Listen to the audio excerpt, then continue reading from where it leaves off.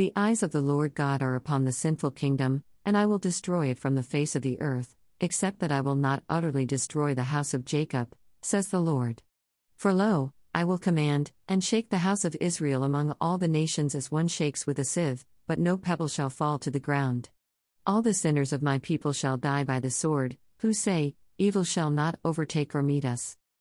On that day I will raise up the booth of David that is fallen, and repair its breaches, and raise up its ruins, and rebuild it as in the days of old, in order that they may possess the remnant of Edom and all the nations who are called by my name, says the Lord who does this. The time is surely coming, says the Lord, when the one who plows shall overtake the one who reaps, and the treader of grapes the one who sows the seed. The mountains shall drip sweet wine, and all the hills shall flow with it. I will restore the fortunes of my people Israel, and they shall rebuild the ruined cities and inhabit them. They shall plant vineyards and drink their wine, and they shall make gardens and eat their fruit. I will plant them upon their land, and they shall never again be plucked up out of the land that I have given them, says the Lord your God. New Revised Standard Version. Doom and hope. Judgment and grace. Suffering and glory. These are the movements and rhythms of the Old Testament prophets. There was injustice aplenty in ancient Israel way back in the 8th century BCE. Not only were the poor and needy in the land trampled upon, but the people in power saw nothing wrong with building their wealth and status by taking advantage of the less fortunate. Yet, God was not okay with this state of affairs. Thus, the time was imminent when God would deal with the situation by destroying an inequitable and exclusive way of life in which the privileged enjoyed a lifestyle on the backs of the unprivileged. The Lord clearly communicated that the people will be sent away to a place with no chance to oppress others. Death would come to many. The oppressors shall die by the sword, even though, in their arrogant inebriation of power, they actually believed disaster wouldn't ever happen to them. However, it did. And history shows that the prophecy of Amos came to pass. The Assyrians, a powerful people who had their own egregious sins to deal with before the Almighty, were the instruments of divine judgment upon God's people.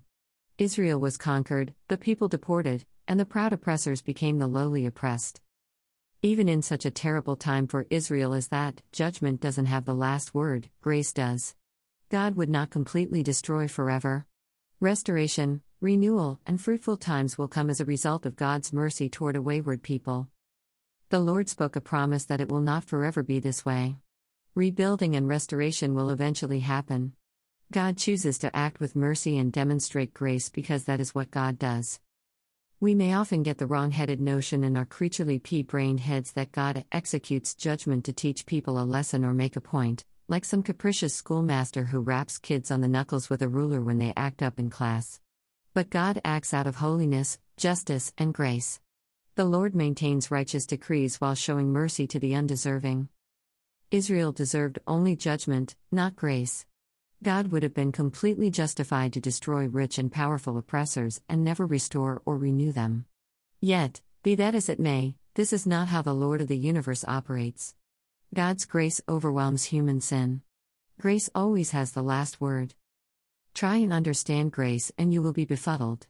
Some things just defy comprehension. Sometimes it's just best to observe and appreciate. Grace is wildly illogical, nonsensical, and unconditionally free. Grace shows radical acceptance where there ought to be only hell. God's grace is downright scandalous. Whereas we might have a stick-it-to-the-man mentality, God is much bigger than petty petulant posturing. The Lord doesn't sit in heaven and scheme clever ways to irritate sinners and put them in their place, like some belligerent divine bully. Rather, the Lord of all continually conspires within perfect love how to guide folks mercifully and gently to truth, utilizing incredibly diverse tools of divine kindness to woo people to the source of amazing grace. The height of grace, the pinnacle of restoring the fortunes of Israel, came through a baby, by a humble birth in the small village of Bethlehem. Jesus came to save the people from their sins. God acted by entering humanity with free divine love so that there could be new life and fresh hope. Therefore, let grace wash you clean. Allow mercy to renew your life. Let worship of the newborn King shape your season and the new year. Gracious God, although you are careful to uphold your great holiness, your mercy extends from everlasting to everlasting. May the gospel of grace form all of my words and actions so that true righteousness reigns in my life through Jesus, your Son, my Lord, who with you and the Holy Spirit are one God, now and forever. Amen.